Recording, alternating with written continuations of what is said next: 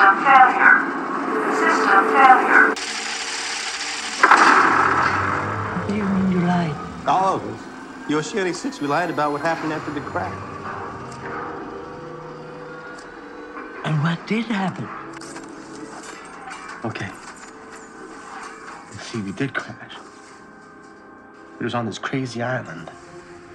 And we waited for rescue, and there wasn't a rescue. And then there was a smoke monster. And then there were other people on the island. We call them the others.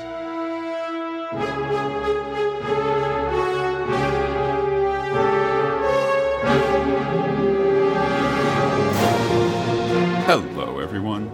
Matt here, and welcome to Looking Back at Lost, where each week I look at another episode of ABC's Lost, see how that episode fits into the series as a whole. Today I'll be looking at episode 502, entitled The Lie. This is the 88th episode of the series, and there are 33 to go. Now, before we jump into that, I want to share an email that I received from Jacob. No, not that Jacob, but rather a listener. And he sent, admittedly, a rather giant email, which I'll read a good portion of. So without further ado, here it is. He says that Locke is Ben. Not the same person, obviously, but Jacob says, let me explain. He says that a boy born prematurely to a mother named Emily, the boy loses his mother, and years later, by mysterious circumstances, this boy is brought to a mystical island where he is convinced by a group of strange natives to kill his own father and eventually lead these natives on a path to save the island.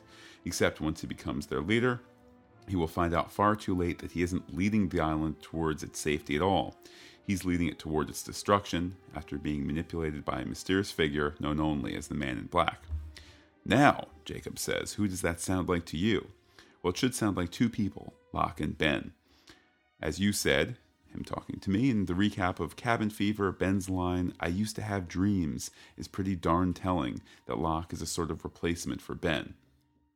But as we second-time viewers know, another uncanny similarity exists between these two men. We know that they're both huge losers who were meant for greatness, but unknowingly manipulated by the Man in Black. Jacob goes on to say that he thinks that the other Jacob knows people's potential but can't force them to reach it, which is why in the Flash Sideways timeline, Locke and Ben are both fairly noble men. Locke knew that Jacob was special, which is why he sent Richard to his adoptive home to question him as a boy. And here, Jacob notes that perhaps I misinterpreted something about the scene, which certainly is possible. I remember for that particular podcast expressing, maybe not confusion, but expressing that I was unsure on how to read the scene. Anyhow, this Jacob notes that in that scene, Locke didn't just pick the knife, because he was never supposed to pick one item. He picks the vial of sand, which Richard likes. He picks the compass, which Richard also likes. But then he picks the knife, which Richard doesn't like at all. Jacob, writing in, reads this as being a scene in which Richard is able to tell that Locke is drawn to the island, but Locke's drawing of the smoke monster is being drawn by the smoke monster. The fact that he picks the knife suggests to Richard that he could be easily swayed to the Man in Black's side for violent purposes, which of course ends up being true.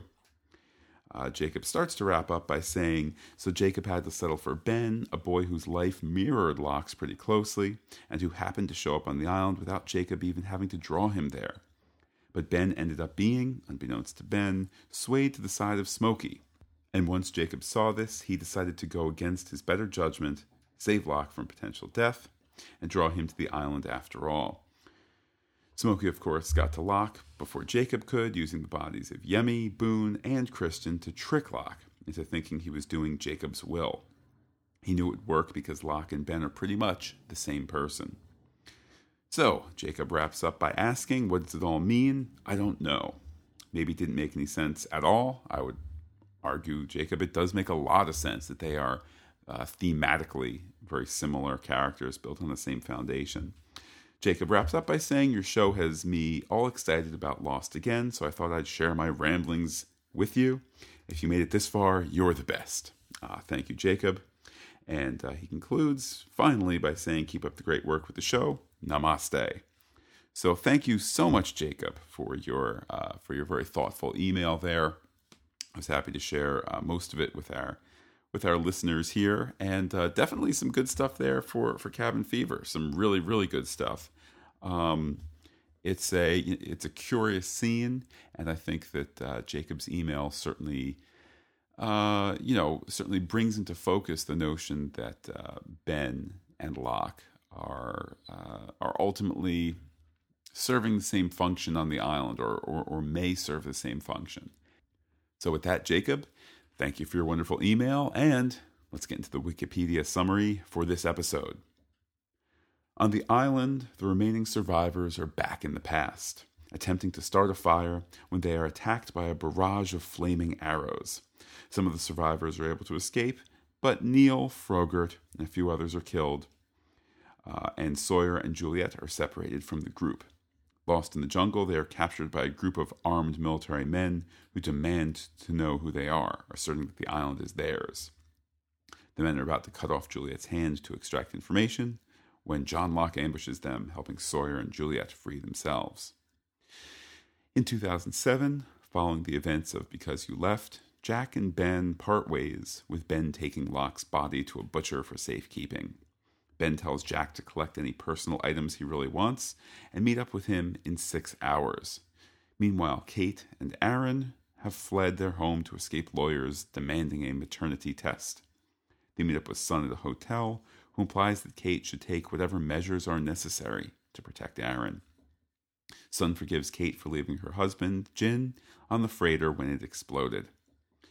Meanwhile, Hurley and Saeed are on the run after they are attacked at their safe house. Hurley drives the unconscious Saeed, who has been hit by 2 drug darts, to his parents' house. Along the way, he's pulled over by deceased 815 survivor, Ana Lucia, who gives him advice on how to avoid the real cops. Upon arriving home, Hurley's dad, David, covers for them when the police show up and suggests that Hurley takes Saeed to the hospital. Hurley refuses, and David ends up taking Saeed to Jack, who is successful in reviving him. At home, Hurley confesses to his mother Carmen that the Oceanic Six have been lying. She believes him, though doesn't understand his disjointed story. Later, Ben unexpectedly shows up at the house and tries to convince Hurley to go with him to meet up with the rest of the Oceanic Six, saying they all want the same thing, to go back to the island. Hurley wavers for a moment, then runs outside and turns himself into the police watching the house, having been advised by Saeed to do the opposite of whatever Ben asks. Later, Ben visits Miss Hawking, who tells him that she has found the island and that Ben has only 70 hours to return with the Oceanic Six. And with the Wikipedia summary now over, let's get into my thoughts about the episode. This is a solid episode. Lots of time spent in 2007. Just a really wonderful episode that, just really helps propel the season forward. But anyhow, it starts with a cold open with 3 years ago seen on screen. It's a very, very quiet start to the point that I thought that perhaps my sound wasn't working. With that, sure enough, some sound starts to come in. There's an unseen man getting beers, and it feels very Desmond in the Hatch, though we're revealed to be on the Searcher, that of course being the boat that found the Oceanic Six, plus Desmond and Frank. It's also revealed that it's Frank Lapidus with the beers. We essentially enter mid-scene to Jack setting up the lie. Get it? Because the name of the episode is... yeah. Anyhow, Jack's speech wanders into exposition territory, Jack explaining that they need to lie to hide things from Widmore, who is Penny's father. Is everybody clear at home? All right, we get it, but they do add a cute little moment where Hurley pushes them to tell the truth, something that's going to be repeated in the course of the episode. The truth that the island moved, why, Hurley is told. For that, they think you're crazy. The scene is capped with Hurley swearing not to help Saeed, who didn't back him up. With that, what is essentially a flashback over, or perhaps it's somewhat contemporary. I guess it's completely contemporary to the current island story. There's a little bit of a disjointed chronology here. Not that it's troublesome as you watch it, but what's a flashback? What's a flash forward? We have two separate timelines, which are, or perhaps even three. I mean, let's see, they're on the Searcher for a couple of days, about a week, is it? Is it 10 days? Now, I can't remember. I know there's that title card back in the season 4 finale, but, you know, we're still, when we're at the island, we're at one time period. I think on the Searcher, it's a slightly different time period. At any rate, this portion of the story done with. We see Los Angeles Hurley driving the unconscious Saeed, helping him. Get it? Because he said he wouldn't help him. Anyhow, with that, he's pulled over by a cop, but not just any cop, our favorite cop.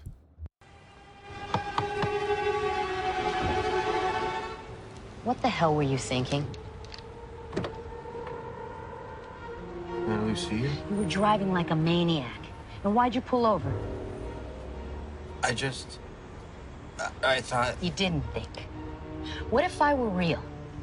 What if a real cop stopped you? They already have pictures of you covered in blood with a gun in your hand.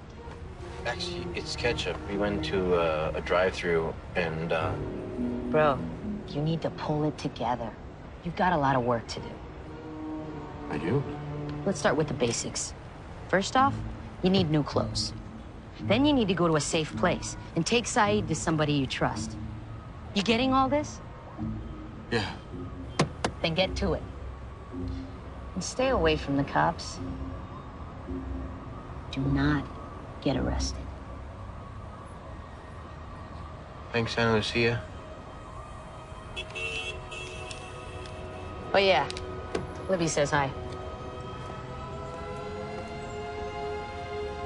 It is fantastic to see the return of Ana Lucia. And now, of course, there's this question as to whether she's real or not. Well, obviously she isn't real, but is she really there in spirit? I, for one, vote yes. Early Hurley divination with the other side in preparation for his role as island leader. And the mention of Libby is such a lovely capper. It's that little flame kept alive for her Flash Sideways return next season.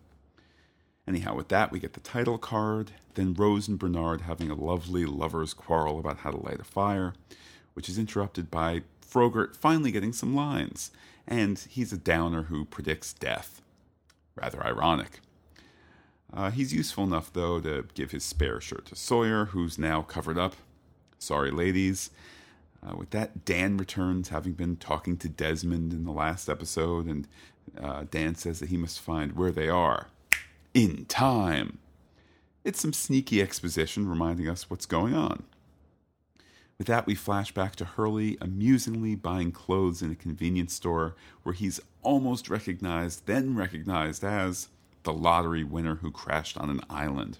This is while the mute TV behind the worker shows Hurley as triple murder suspect, ?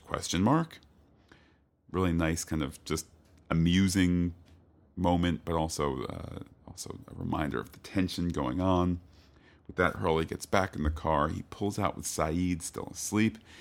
It's a cute little high wire act, which seems to conclude with a long shot of the gas station. But the shot lingers as a new car pulls in. It's Kate and Aaron. Okay, now that's a fun bit of story monkeying. That's the hand of the writer saying, aha. And I think that we can only admit that, it's a good move. Anyhow, Kate checks her map, a subtle reminder that she is, once again, on the run. She almost calls Jack. Rather tellingly, she's in trouble, so she reaches out to him, or at least that's her thought process, but she does not call him. Though she does take a call from a mysterious person who's also in L.A. The plot thickens. Now, to be fair, if you're kind of going through your mental Rolodex here of the Oceanic Six people, as I recall, it's only Sun who would not normally be in L.A. Hurley's in Santa Rosa, of course. We have Jack. We have, I guess it could be Saeed. She doesn't know that Saeed's back in town. But of course, we know it's not Saeed on the phone. So anyhow, it's rather, odds are it's Sun. Although I think in the shell game of the episode, there's all this mysterious stuff going on. I don't think that the audience is given a chance to think about who it could be. So it's a nice kind of, the dramatic function there is to not know. Anyhow, with that, we cut to Ben retrieving a mysterious bag from a motel air vent, and Jack re-enters the room. It's a dark, shadowy scene hammered home by Ben announcing that he's flushed Jack's pills down the toilet. Jack responds that he was going to do that too. It rings hollow, but what comes next is not hollow. I'm checking out. Where are we going? You're going home. And find yourself a suitcase. If there's anything in this life you want, pack it in there. Because you're never coming back.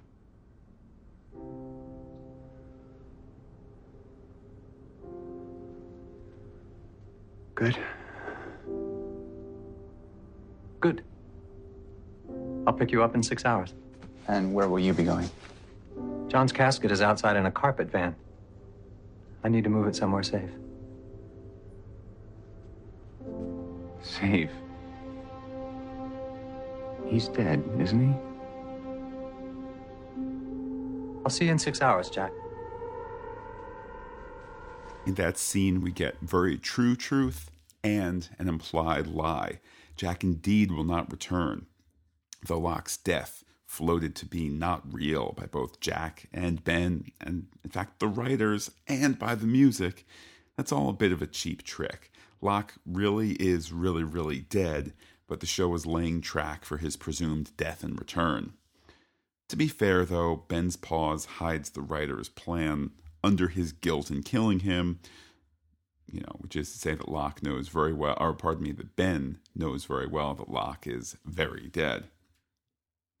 With that, the story moves to Hurley's dad fixing a pepperoni and caviar sandwich. Ah, nouveau riche.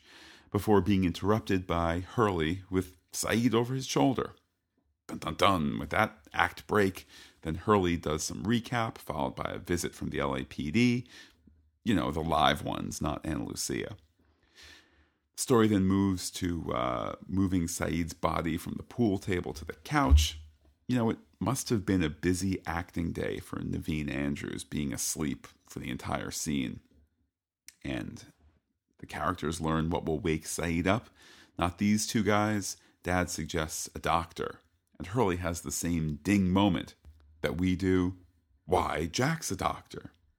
So yeah, the pieces are coming together. And then, of course, at the end of the episode, they pull the pieces apart a bit.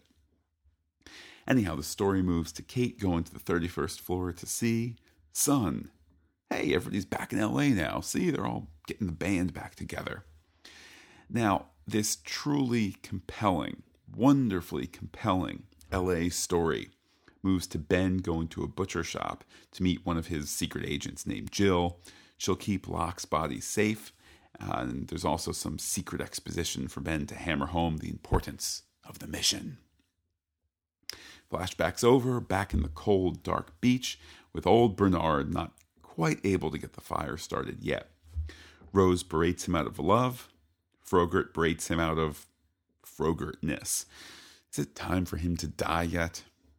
More tellingly, Daniel and Charlotte, off to the side, share a quiet moment in which she confesses that she's got an unending headache and can't remember her mother's maiden name. This clearly is meant to harken back to Daniel's memory issues when we first met him, or towards the beginning there. Memory issues, which, by the way, seem to have subsided quite a bit now that he's on the island. It's all, foreshadowing. And speaking of foreshadowing, Frogurt gets his lament a la Arts with similar results. A knife? You need a knife? Oh, it's over by the Cuisinart next to the stove. What's your problem? My problem is, we don't have a knife. We don't have anything. And it wouldn't even matter if we did, because Bernie the dentist can't even start a fire. Ease up there, Frogurt. It's Neil, you inbred. And I'm not gonna ease up, because I'm tired, and I'm hungry, and I'm screwed. We're all Calm down, Neil. We're gonna get through this. How are any of us gonna get through this? Did you hear what I just said? We can't even get fire!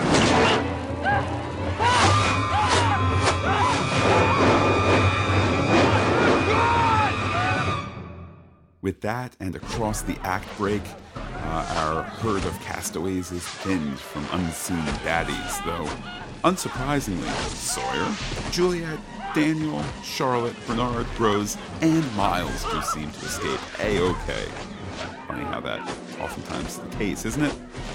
With that, we flash forward to Hurley at home with a heart-to-heart with Dad, and he's just about to spill the beans, but Mom interrupts with the great line, "Why is there a dead Pakistani on my couch?" Hint, he's not dead, though Dad sneaks our heroes out. Actually, pardon me, it's Dad sneaks Saeed out in an SUV, and the story moves to Son and Kate having a little chat fest in her super-duper penthouse with a killer view of the Hollywood Hills. Kate admits that someone, quote, knows they're lying, close quote, and it's the first time that Kate's story has been couched against a lie. Though Son spells out that it's not the lie that these unseen baddies are after. Interesting, by the way, aren't they essentially the same unseen baddies, albeit through the lens of time? But it's the same unseen baddies on Island as it is here, as I recall. Anyhow, Son spells out that it's not the lie that they're after, and then reminds Kate that Jin almost made it to the chopper. Jin being dead and all, implies Son. Another bit of a lie from the writers, but to be fair, one that is squarely from Son's point of view. With that, the story moves to Papa Reyes. For some reason, I don't like calling him David. It's Papa Reyes or Cheech Marin. Anyhow, Papa Reyes is meeting up with Jack, where they discuss the sleepy time Saeed in the trunk. Hurley, it turns out, is still at home, and Jack takes Saeed to the hospital, but not before reporting to Ben. Ben is gobsmacked enough to end the act, but not before Giacchino ends with a triumphant oomph at the end of the usual act-ending crazy strings. The message is clear. This is the click of a puzzle piece coming together nicely. After that act break, Hurley is nervously sitting at the table, confessing to his madre. Hurley's confession is of season 1 through 4. They crashed. There was a smoke monster. There were others who had nothing to do with the hatch, which was by Dharma, and they fought. It's a wonderful breakneck moment of recap, done sadly and humorously. They were all dead. The others killed them, and now they're trying to kill us. And then we teamed up with the others because some worse people were coming on a freighter. Desmond's girlfriend's father sent them to kill us. So we stole their helicopter, and we flew it to their freighter, but it blew up. And we couldn't go back to the island because it disappeared. So then we crashed into the ocean, and we floated there for a while until a boat came and picked us up. And by then, there were 6 of us. That part was true.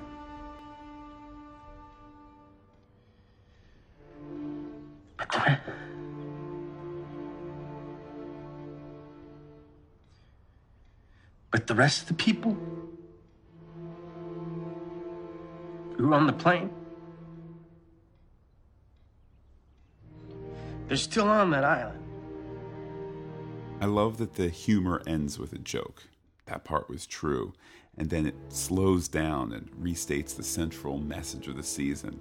There are those that have been left behind, and something must be done. The scene ends not only with Mom believing in him, but Hurley's statement that they should have told the truth, something that he's been saying all along in the episode. With that, the story returns to the island, where Sawyer's not wearing any shoes, and we're reminded of that thanks to a giant spiky thing that gets caught in his foot, and there's kind of blood dripping, and it's squishy as he pulls the spike out. Then he and Juliet are caught by army-looking folks, one of which has a British accent. Do we know any other British people? Anyhow, the appearance of these army guys are out of the blue, and it ends the act. After the act break, we return to Jack helping Saeed, all whilst the good doctor sweats and sweats during his drug withdrawal. Nice little detail there, his sweaty back. The music is tense with lots of beepy beepy and injections. Then Saeed wakes up, trying to choke Jack before figuring out what's what. Don't worry, Saeed. Sometimes we want to choke Jack too. With that, the story goes back to Hurley, who's warming a Hot Pocket when Ben shows up. Get away from me. Get away! Hugo, I know you're in trouble. And I can assure you I've taken care of everything. I have a car waiting for us out back. The police didn't see me come in. I can get you out of here. No way, dude. Saeed warned me about you. I'm taking you to Saeed. He's with Jack. That's why I'm here, Hugo. Jack called me. How else would I know that they're together? No. You're playing one of your mind games. They would never trust you. In their defense, I'm not an easy person to trust. But they came around when they realized that we all want the same thing. What's that? To go back to the island. Here, Michael Emerson's performance is so nuanced. He's got a sweet firmness in his voice, not ordinarily present, and his smiles are followed by a slight squinting of the eyes as he tries to read Hurley. And it should be said that as much as Ben is being manipulative, he's also using the truth. The scene is indeed an opportunity to restate the central oomph of the episode and the season. They're going back somehow. And now that Ben is here, they're all one step closer, except... Never, dude. Hey! Hey, you got me! That's right, you got me! That's right! Stop, I'm the police! killer! Face your I'm back the killer. towards me! Slowly drop down to your knees! I'm a murderer. I killed 4 people. 3 people. Oh, everybody ain't dead. I killed them. I killed them. I killed them all. Just get me away from here. In this scene, there's excellent acting out of Jorge Garcia, from being painfully honest to turning triumphant in his capture. And it's also an instance of another monkey wrench getting thrown into the direction of the story, being getting the gang back to the island. And indeed, speaking of the island, there's one quick return to it. Sawyer and Juliet at gunpoint, about to suffer at the hands of the Brit. But then the baddies are attacked, one is knifed, and there's a hero shot of Locke walking towards camera, pulling the knife out, and declaring his return to the group. Then, in what has essentially been, at least the way it was produced, the way it was broadcast, this was a 2-hour premiere, essentially, 2 episodes for a 2-hour premiere. What we get next is an epilogue of sorts, an epilogue for this episode and 501 together, the kind of 501, 502 combined storyline. We get a bit of an epilogue, which can help propel us forward into the forthcoming season. We have tight shots in a dark room with a whooshing, whirring thing too close to the camera to be able to quite decipher. It's, in a sense, a pastiche of familiarity. A blackboard, an old computer, a white-haired woman who goes upstairs revealing that they're underneath, so tellingly, they're underneath a church. And who's there as well? Arguably, or perhaps hardly arguably, the least godly among our characters is there, lighting a candle. Any luck? Yes. Really? Really? What about you? I'm having some difficulty. Oh, you better get busy, because you only have 70 hours. What? No, that's not enough time. I need at least... What you need is irrelevant. 70 hours is what you've got. Look, I lost Reyes tonight. So what happens if I can't get them all to come back? Then God help us all.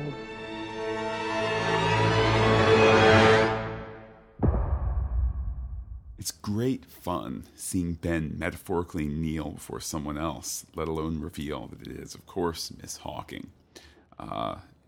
It's also, it functions as a scene to, how do I put this? We knew that, we knew 2 hours into this season that the direction of the season was going to be getting the Oceanic Six back to the island, of course. But kind of the particulars were murky, and of course, all drama needs tension. So how are you going to add some tension to this? Well, now we have this ticking this ticking clock of so many hours left, where Ben must work his magic, and it's essentially a handful of days, let alone the long-term plans that Ben is so used to. So a really nice turning up of the tension. Obviously, we'll learn that this is a new station. Indeed, a station whose emblem is the one that I used for this podcast. So, at any rate, this is a more complete ending to the introduction of season 5. I certainly stand by the decision to do one episode a week. These episodes were technically produced independently, but this feels like the end of the beginning of season 5. Now we can really jump off, now that we've completed 501 and 502, and really jump into this absolutely thrilling season. But we are, of course, not done quite yet. Let's take a look at Lostpedia for some bits and pieces I have missed. First, they note that the Foucault Pentum is tracing over a giant map. Alaska can be seen in the upper left and Australia in the lower left. But, says Lostpedia, since pendulums always rotate along the same point, directly under the point where it's held, it could not be very useful to find any location on the map, as the intersection of the lines would always be the same. It could, however, be used to determine the bearing of entry needed to approach said location. It's also feasible that the pendulum possibly traces certain positions of the island through time. Look, I get it. I get how pendulums work, Lostpedia, but can we give it a little wiggle room? I mean, let's not forget that the Argentinians were able to detect the hatch explosion. Is it possible that the Earth's rotation is slightly juked and jived when the island moves? It's Lostpedia is being a bit harsh here, but I guess we shouldn't be too shocked. But also from Lostpedia, the quote from Hurley's mom in the episode, "Why is there a dead Pakistani on my couch?" has become a popular Google search suggestion, causing people ignorant of that particular scene some disturbance. They also mention that this is the only episode of the season in which all main characters appear. Jin only appeared in reused footage, however, from There's No Place Like Home Part 2. They also note that Desmond appears without speaking lines in the opening flashback. And they also note, in kind of casting news, that this is the last episode of the series featuring all the background beach camp survivors. Indeed, only only Sawyer, Rose, Locke, and Bernard apparently survived this episode. And this is also the last time, they note, that a former main cast member was credited with special guest star. And, it's odd here that they don't, in that last bit, Sawyer, Rose, Locke, Bernard, I guess apparently survived this episode. Okay, fair enough. And those also, I get what they're saying. They're also the survivors of the crash. Got it. Anyhow, speaking of Rose and Bernard, the last little bit is that Rose and Bernard, their fate is not known until the incident Part 1. So we have the whole season in conflict for our friends there. Let's look ahead to next week, shall we? Next week will be the such an important episode, 503 Jughead, which, of course, there was the line from Lindelof, I believe, kind of in the middle of the season. We wouldn't introduce a nuclear bomb if we weren't going to do something with it. So, with that, dear listeners, if you would like to share feedback, much as Jacob did, the best way to do that would be to say hello to me on Twitter, where I'm Looking Back Lost. You can also send an email, as Jacob did, if you have a longer thought. You can send it to lookingbackatlost@gmail.com. You can leave a comment on the webpage, which is lookingbackatlost.podbean.com. And last but not least, dear friends, don't forget that there is the listener line, 732-707-1815. If you call that, the Google robot will be minding it as my own little Desmond, there to take your call, listen to what you have to say, and then send it off to me as an MP3 file for use in the podcast. So with that, thank you everybody once again for listening. As always, it's such a bright spot in the week to be able to sit down and discuss Lost. If you've followed some of my other podcast adventures, there are some other TV shows that aren't quite as much fun at all. So Thank you, everybody, for listening. Talk to you all again next week for 503 Jughead. Take care, everybody, and bye-bye.